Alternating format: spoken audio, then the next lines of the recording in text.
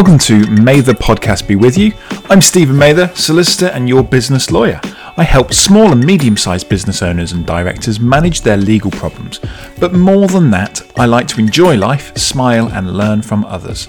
So this podcast is a way to help me and you learn how to be successful, whatever that may mean.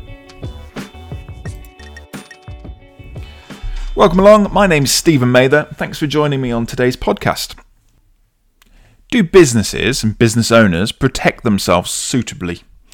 That is a really good question and something that we discussed recently on a panel discussion that I took part in with the business community. For those of you that don't know, the business community is a networking membership organisation based primarily in the Midlands and that operates face-to-face and online networking events. It also has a really good community. If you want to go to a free meeting, let me know and I'll put you in touch with the host.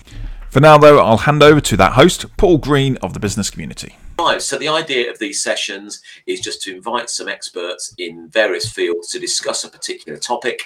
You'll see going along the bottom of the screen, our topic today is do businesses do enough to protect themselves? So we're going to explore that and see where we go. We know not where, but the cunning plan is just to sort of like pick these guys' brains and sort of see what we could get from them. So without further ado, why don't you guys just introduce yourselves and let the audience know who you are. So Nikki.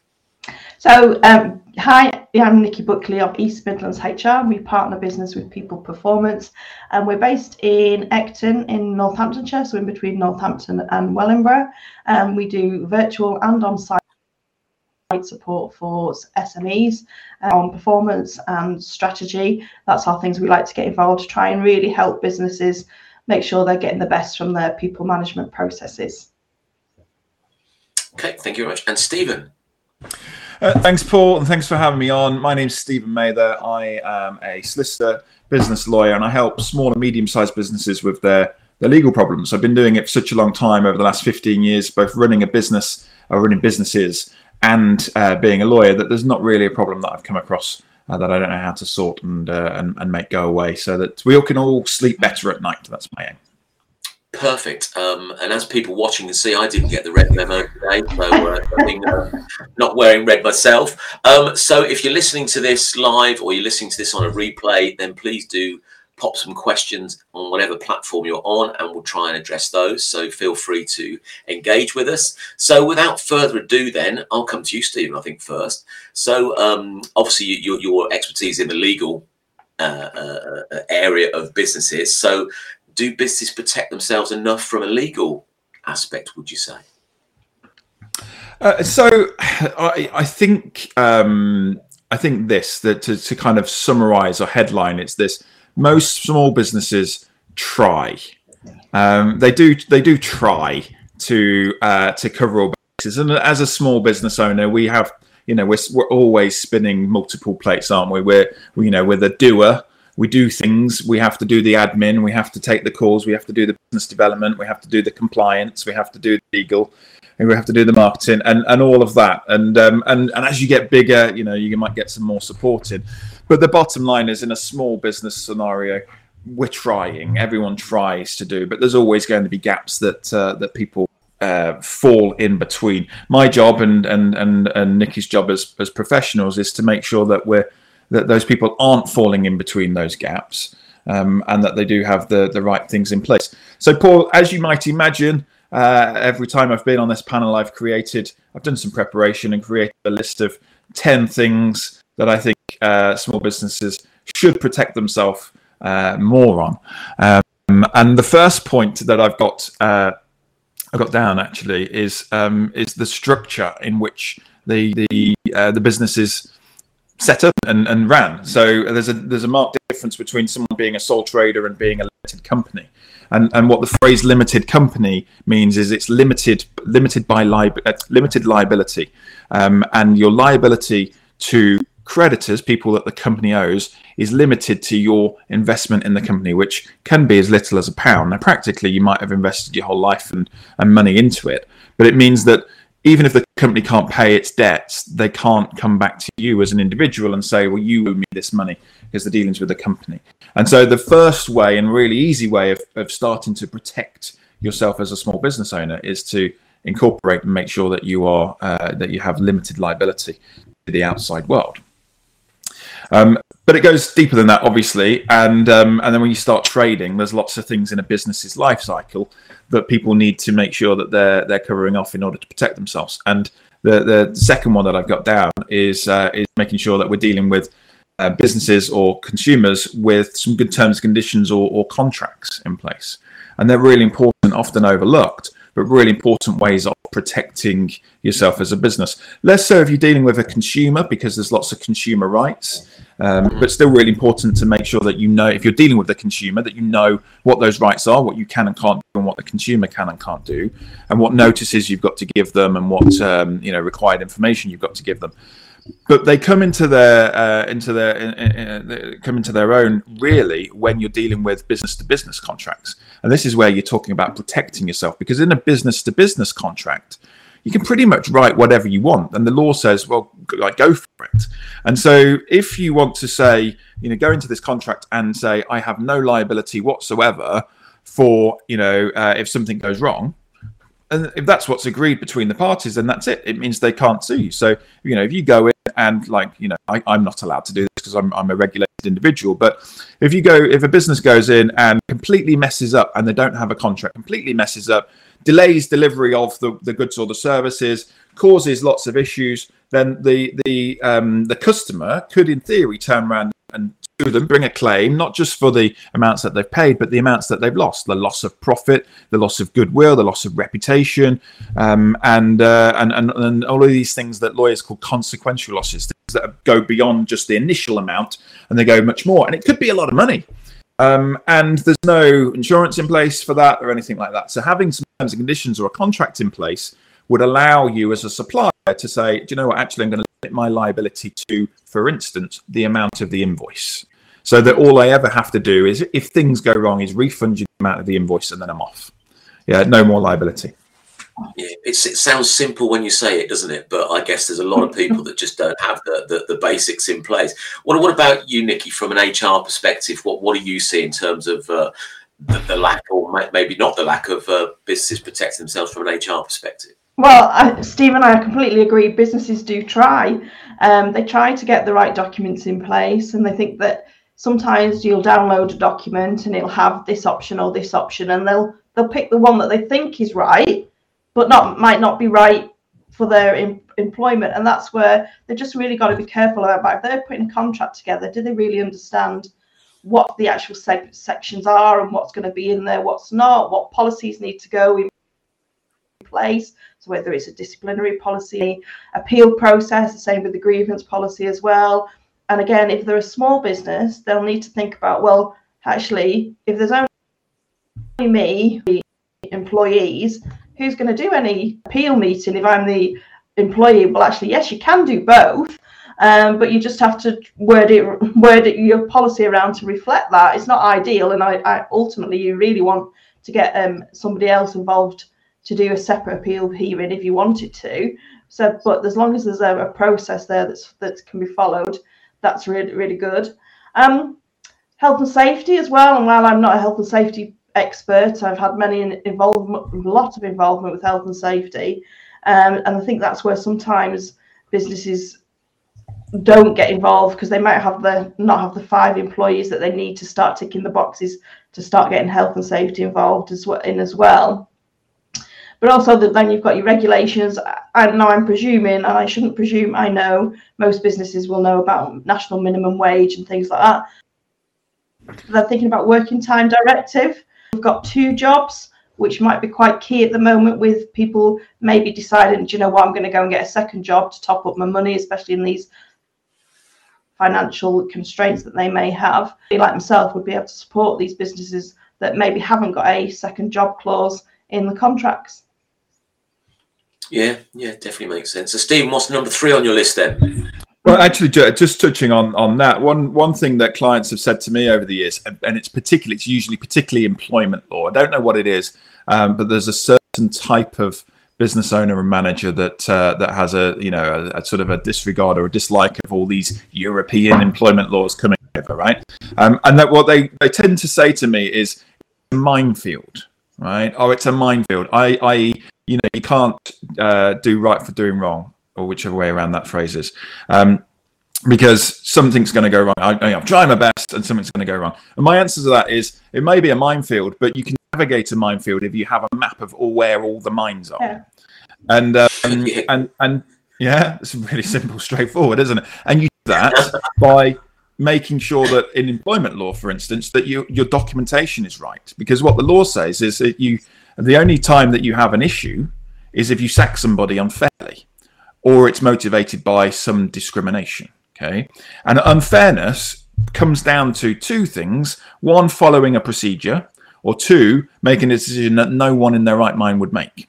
Okay, and so look, I can't help you making a decision that no one in their right mind would make. If you're a lunatic and you want to sack somebody, go for it. But we can help you make sure that you're following a process. So having all of those policies and procedures in place is all just about saying, hey, here's the process that I'm going to follow. I know that somebody has written them for me, and if I follow them to the T, I'm pretty much going to be okay. The next one on my list is as the business starts to develop is things like to protect the business outputs, are things like protecting, registering trademarks and other what's called IP, intellectual property, things like design rights and patents. Now they're a little bit more advanced for a business, depends on where it is in its life cycle, than just a startup. But if you've got invested money into a really cool, funky logo or brand, slogan, then it's worthwhile protecting that by way of registering it as a trademark to ensure that no one else can use it against you. If you've come up with a really good, interesting design of a product, then it's a good idea to protect it to make sure no one else can copy that design. Or if you've come up with an invention that no one else has come up with before, then it's next level stuff, and registering a patent again gives you protection that no one else can come in and copy those things.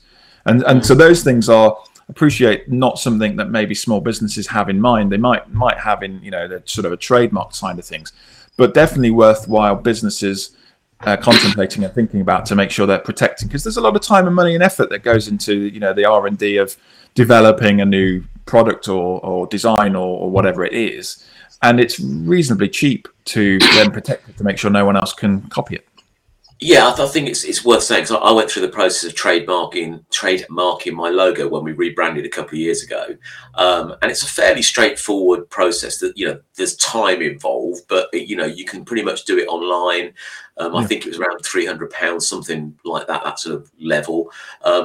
Which is a chunk of money, but the process is relatively straightforward, and you do get some people can contest whether the logo can go through. The trademark people, that's probably not what they're called, they'll look and sort of see if there's anything similar that exists, and they'll raise that to anybody else that's got a registered trademark for them to object. So yes, it's worth doing, I think. If you're proud of your brand and you want to have some protection so someone can't come along and just rip you off, then it's worth that process, I think. What's number 4 then, Stephen? Where am I? Things like in terms of protection, so things that are really important, the fundamentals, getting a will in place. So although that sounds like it's something that relates to your personal life, the business is an asset that gets either inherited by your estate or not, according to what your will says. If you die without a will, if you've got a company, your shares in the company will be inherited by whoever the law says. And that could be someone that you don't want to inherit your shares. And all of a sudden, particularly in a company that has more than one shareholder, you have a situation where someone dies and there's another person still going and running the company. Someone dies, their shares get inherited by, could be their spouse, their partner, but it could be, in theory, their sons and daughters, or their uncles and aunties, nieces and nephews, and the surviving shareholder might not like them, might not get on with them, and what usually happens is that person actually doesn't want to do any work because they've already got a job, they're already doing something else, and so you have then an issue with things. So there's a number of points all wrapped up in one, really, which is looking at, if you do have a limited company, getting a shareholders agreement in place. That's a contract that governs the relationship between shareholders. linking that to potentially some life insurance, if the shares are going to be worth something, and then having things like a will in place so that you can direct what happens to those shares. Now, what usually happens is that if you've got a company that is trading, what you'd usually want to see is the shares being purchased by the other shareholder so that they can carry on running the business and everyone's happy. And then the deceased estate then will just get cash, a payment in terms of those shares. But it can be it can be a variety of different options available. But it's about planning and working that through, because you just have to trust me on this. Not doing it is a whole world of pain, and it's expensive, and it's painful, and it's time consuming, and it goes on forever. And it means that the company, which is usually, that's where the money's made, that's what's creating a lifestyle of the family, that's where everything is, can't really do much because you didn't put the things in place that you needed to put in place. And again, these things are all really simple. It's not really difficult to do and sit down with somebody and get them in place. But it's a really, really easy and almost, I would say, necessary way to protect yourself, protect the business, and protect the future generations. Would you include sort of lasting power of attorney in that as well? Because I've heard nightmare stories of where people don't have that in place and they become incapacitated in some way, and the business almost stops overnight because the person can't sign the checks anymore. Absolutely, I would, and I would even give it its own numbering in my system. It's that important. Wow, I've got a separate entry. Sorry for stealing your thunder, Steve. No, it's fine. Look, so for those that people may have heard of a power of attorney, everyone's heard of a will. They kind of understand what a will does. A power of attorney is a different thing. It's a different document. There's two types of a power of attorney. So one is about health. So it's about decisions about what medical treatment you do, you undergo, and that kind of thing. And the other one is about finances, what happens to your money. And appointing an attorney means appointing somebody that makes decisions for you when you're not able to make decisions. Now, typically, people can generally understand that comes into play when you lose mental capacity, that you're not mentally capable of making decisions. Because you've got, Alzheimer's, dementia, or whatever, and you can't make decisions. There's someone else stands in your shoes and makes those decisions for you. Okay, do we want him to have this, this treatment? Do we want him to go on, under resuscitation if he needs to, etc., etc. And for finances, here's some money. What are we going to do with it? How are we going to invest it to make sure that he can carry on living? Are we going to pay the care homes and that kind of thing?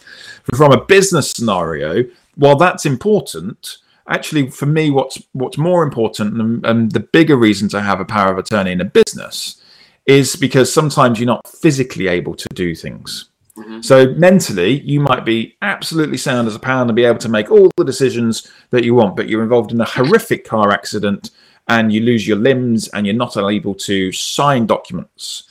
And if you're not able to sign documents, there's a lot of things in law that you cannot do because signing is still the way in which you approve things. And so you would if you have the benefit of a power of attorney, you can then say, hey, look, I'm making the decision, but this person is going to be signing for me, and they sign the document and everything goes through nice and smoothly. So that means you can change the bank mandate because you're no longer able to do it, or you're able to sell your shares, or you're able to buy or sell property. Things like that all require an actual signed piece of paper on a signed document on a piece of paper. You can do all of that if you have a power of attorney. If you don't, and you're not able to make those decisions or physically sign the paper, then what happens is you need to go to court and get a court order to say that somebody can act as your attorney. And that process is about 4 or 5 times the cost of doing it up front. And it takes about 9 to 12 months to get the court order. It's not a quick process. Yeah. And in the meantime, you've got a business that all of a sudden has stopped because it cannot do anything.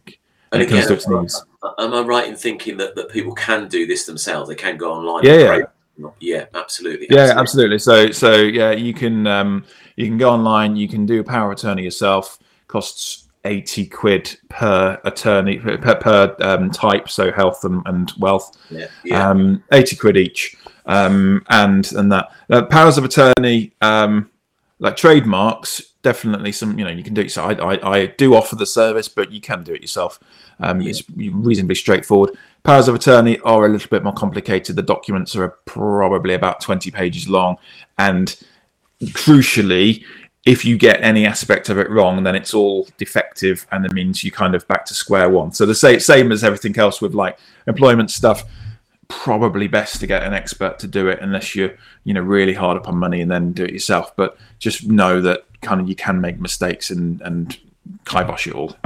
Yeah, absolutely. So Nikki, back to the HR world then. What would you say are the basics that the business should have in place to make sure they're protected from an employee point of view? Well, this might link nicely into the signature. So making sure that things are signed. So if you are issuing them out, there's looking at the platforms that you use. So there's lots of e-sign, and again, as things went remote and hybrid, it's been a really good tool for getting contracts out, but making sure that you've got the right backup data. But looking at HR systems as well, there's lots of systems out there. Use the ones that will tick to see if people have actually read the document, so that actually there's none of this. Have you read that? Have you done this? I've got this. Can I file it? This conversation as they go, well, where's the bit of paper? Well, I've lost that. Actually, you've got it all in front of you on a track with a box saying, yes, this was read by such a person, the employee on such a date. But it's a great way to make sure that if you're put out or reminders of policies and procedures, it's a great tool to use to get that message across, so that you can make sure that it has been read and understood. But also, again, with induction, making sure all that's all sorted. So for me, the main things would be contracts of employment, making sure that's all signed. Although if it's not signed, essentially, it could be taken that it could be agreed in principle, as they are carrying on working with carried on working without signing the contract. But yes, I would always like a signed contract. Going back a step further, I'd probably say your right to work is probably the key thing. That is the thing I think that most could raise a lot of scare issues for small businesses, that they've not done the correct process and they've not signed it, or they've not recorded the date where they've seen the original documents, or they're not using the correct settled status documents. That's actually, I find them quite easy to use, and we're hoping in October that the UK and Irish passports will go down the same route as well, so that everything will be online, so it's easier to check, making it really easy to do those right to work checks. And then the key policies that need signing off, all those need to be in place. And do you find that even if some businesses sort of have these fundamental things in place, that they've sort of done it once, haven't reviewed them, haven't changed it for any legislation that changes, so they're stuck with the old documentation, which I guess won't protect them from that point of view if it's not current? And it's just that protection from there is claims that people can put in through tribunal for bits being not right in the contract. So get the contracts right. They did change in April 2020. A number of key changes were in there. So if you've not looked at your contracts since then, they're probably out of date. Even just going from stipulating the hours of work and the days people are going to work, that's the main thing that people do miss out. And any other benefits, that's the other thing that people miss out, is they don't just list benefits or training issues that you may provide. Even if it's to say there's no other training, that really should be in your contract of employment. Mm-hmm. Hit us with another top tip then, Stephen. Almost kind of linked to that, ways in which, so most businesses will be aware that there's some mandatory insurances that they need to take out. So employer liability is one of them, public liability is another one, and then mandatory for every business to take out if you've got public or employees or public premises, and that covers, if someone has an accident injury at your location, you've got insurance cover. But actually beyond that, there's lots of different insurances that organisations can take out. That is a really simple, easy way of protecting the business and protecting yourself. So, if you're providing services, for instance, you can get some professional indemnity insurance to cover, if you make a mistake, and sometimes you do. Sometimes you don't know everything, and you say something, and it turns out to be, incorrect, or it wasn't up to date, or whatever, and you've got some insurance to cover, the cost of rectifying it or going wrong. Or if you're even on site, you can have insurance to cover, workmanship issues and things like that. And again, it's the relatively low cost to way of protecting the business and protecting yourself. So that is that I've got down, and kind of linked back to the shareholders type of thing that I was talking about, is things like life insurance. But the wider than that is pensions, investments, and sitting down with a financial advisor and working through that. Again, I know that's it's a potential, it's personal, it's a personal thing, but it's also the businesses involved. And while I am not a financial advisor, and this is definitely not financial advice because I'm not allowed to give it, most business owners can maximize or minimize their tax liability by maximizing their way in which they're carrying out investments, pensions investments, for instance. So most business owners will be able to make payments into their pension without paying or reducing down their liability to income tax.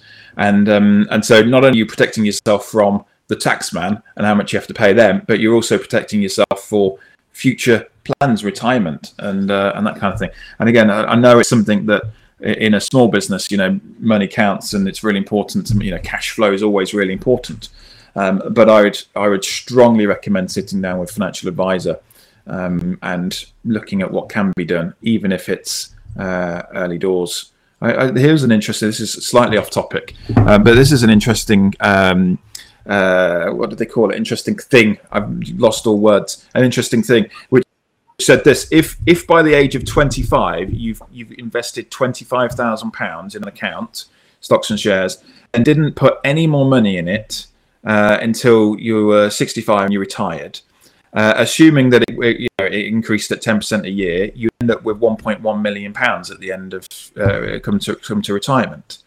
And then if you do the same sums when you're 35, you end up with 400 grand. And it goes down, obviously, the lower, the less time that you're investing. So, financial advisors will always say, do it sooner rather than later. And for business people, just get a financial advisor and have a chat with them and start putting some money away if you're not already doing it. Absolutely, yeah. The earlier start, the better, I guess, with a lot of those things, isn't it? Life is short. The younger you can start it, the cheaper it's going to be, etc. Yeah. So, yeah. Hit us with another tip then, Stephen. Well, this one was for Gail, but she didn't turn up. So if you're listening, Gail, now's the time to join us. GDPR and data protection. So GDPR, data protection was when was this? 5 years ago, was it? That there was a hullabaloo about it, and everyone was going mad, and people were going on courses about it and coming back and saying, we can't do anything. All right, one of my staff at the time said, we've got to get rid of bins from the office. We can't have bins anymore just in case something goes in. GDPR.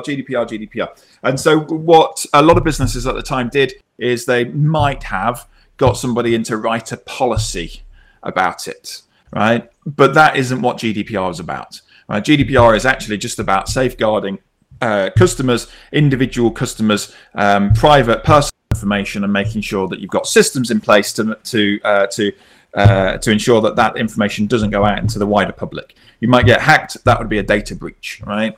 And so again, it's about protecting your business, because there's massive fines if you get it wrong. But it's not just enough to just have a policy in place. I'm finding lots of businesses, when we come to sell, they kind of go, when it gets to the question about GDPR, they go, yeah, we've done that. Okay, what have you done? Well, here's the policy. No one's seen it. No one's looked at it. They don't send it to anybody, and they don't comply with their own terms. And I say, well, did you have anybody come in and have a look at the systems, the audit the computer systems and this, that, and the other? And the answer is typically no. And so it does require experts like DataSense that can come in and do an audit, because they look at it from what the legislation looks like, Yeah, it's from the regulatory compliance side of things, but also what your computer and IT systems are doing, because that's typically where the data is stored these days. Obviously, if you've got paper files, I had one issue, when was that, a couple of years ago, where the problem was, no, everything's safe and sound. I take the files and put them in my car boot every night, and that's locked overnight on my driveway. That doesn't sound like the safest way to store all this data. There might be a better way of doing this. So that one would be, GDPR isn't just about having a policy. It's about having someone come in, look at what the systems are, seeing how you can do it. Very simple level of like having, antivirus software on there, which most people are going to do, but also things like if you've got laptops. This is getting too technical for me almost, but having laptops, you need to make sure that you're up to date on the latest Windows, that you've got like what they call BitLocker encryption on there, so that if it gets nicked, that no one can take the hard drive out and still steal the data, and making sure your data and software is all compliant and all that kind of thing. So much more than I know about. And I'm, annoyed really that Gail couldn't fill us in with actual expert advice at that point. You blagged it quite well, Stephen. You did all right. I think the fundamental thing there is, pretty much every business will be handling data in some way, shape, or form. Even if it's just like an email database or something like that, even your Outlook or whatever you're using. And I think, on that basis, then every business should be registered with the ICO. Information Commission Officer, is it? And again, it's not an expensive thing. You can do it online. I think it's about £35, £35 or something like that. And they'll take you through the process in order to establish, what level of data management you are undertaking, and therefore, give you the right guidance. And then that just sort of like is a first step, not the be all and end all, but at least you're being conscious of registering yourself as a data user. So Stephen touched on sort of like the consequences in terms of fines. What in terms of your world, Nikki, what are some of the consequences for businesses not having their HR ducks in a row? So the right to work, there's potentially a £20,000 fine for not having the satisfactory response or excuse for having the correct copies of documents and things like that. And again, there'll be some where there's some changes that went over, as you were aware, from April, and things going online with the settlement scheme and all those things. There'll be various things that you've had pre-expiry dates on. What I find is if people are relying on a spreadsheet, or maybe they have got a basic HR system, as long as they've got that data on there with reminders on to say, well, actually, this is now expired, and they're doing it 6 months before, because it can take that long to request and get more copies from an up-to-date one, then that's what they need to be making sure. There's obviously, yes, the tribunal claims for unfair dismissal, should you need to terminate employments and things like that. But I think the main ones for me is looking at eliminating the risk of getting to that tribunal, because think about all the costs to get there. You've got to put all your bundle together and all your paperwork and all the things that sort of culminate in that, and then it's normally about 2 years away, because I think the waiting list is still that long, and it's keeping in touch with people, making sure that the managers are then trained how they go through the process, and going through their statement and making sure everything clear, proactive about it, and get the processes in place. You have to put yourself through that pain. And that's it. And it's the time issue that most people don't. They completely overlook. And so something like that, it's detracting you from running the business and earning the money. And for most business owners, they earn much more money running the business or doing the things that makes them money than dealing with, HR person or a lawyer, or doing it themselves and dealing with a tribunal claim or any of those kind of issues, really, that we've talked about. It detracts from running the business and earning the money. Yeah, I mean, I've been involved in a couple of tribunal cases in my career, and they are, as you said, Nikki, very time consuming, because you have to collate all the evidence, you have to go back to, whatever the issues were, and look at emails and et cetera, et cetera. And I think both of these cases were, I think, sort of almost settled on the courtroom steps, which almost felt like a waste of time, all the work you did, because you didn't have to in the end put your case forward. But in both cases, it resulted in poor processes, or not following a process, or not having a process. And that's really all it is about. And had we at the time, with both these organizations that I work with, had the right things in place and got the right advice at the time, it wouldn't have even got that far. Just silly little things, just that people could raise a case over. Anything else on your list, Stephen? No, not in particular, but the summary of it all is the question is, do businesses protect themselves enough? And the best way of protecting yourself is to know what you know and know what you don't know. And if you don't know it, get somebody else on board to help you with it. And that becomes, what tends to happen is for cost reasons or whatever, people fudge it. And, they whatever it is that they're doing, they try and fudge it. They try and go, well, I'll manage that. I'll do this and do that. And that isn't protecting yourself. That's leaving you wide open for attack on whatever ground it is that we've looked at.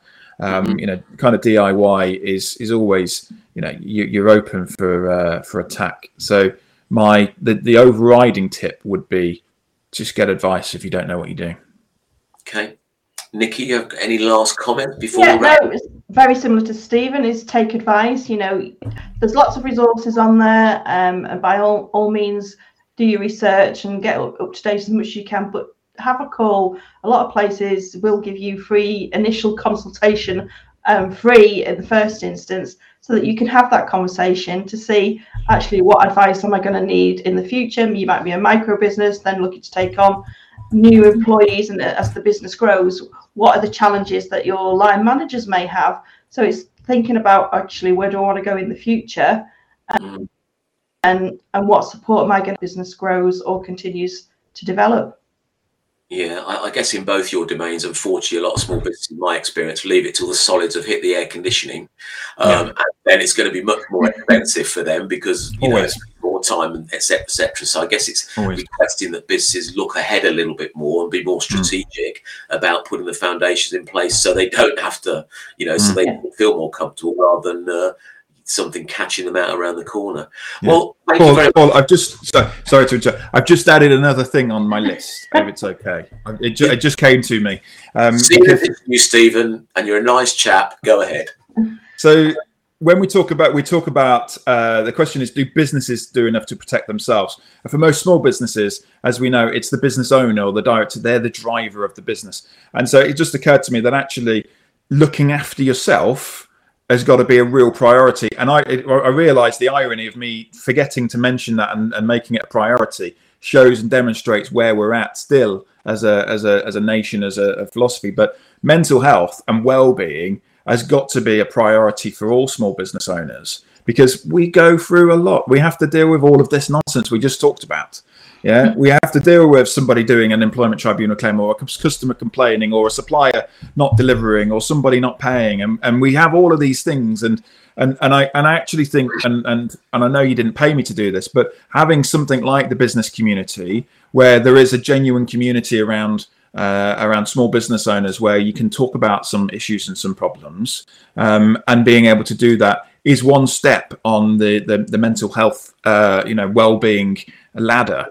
Talking about the issues, talking about the problems is always going to help. Being able to make time for yourself, doing whatever it is you enjoy, going for a walk, or cooking, or singing badly, or whatever it might be.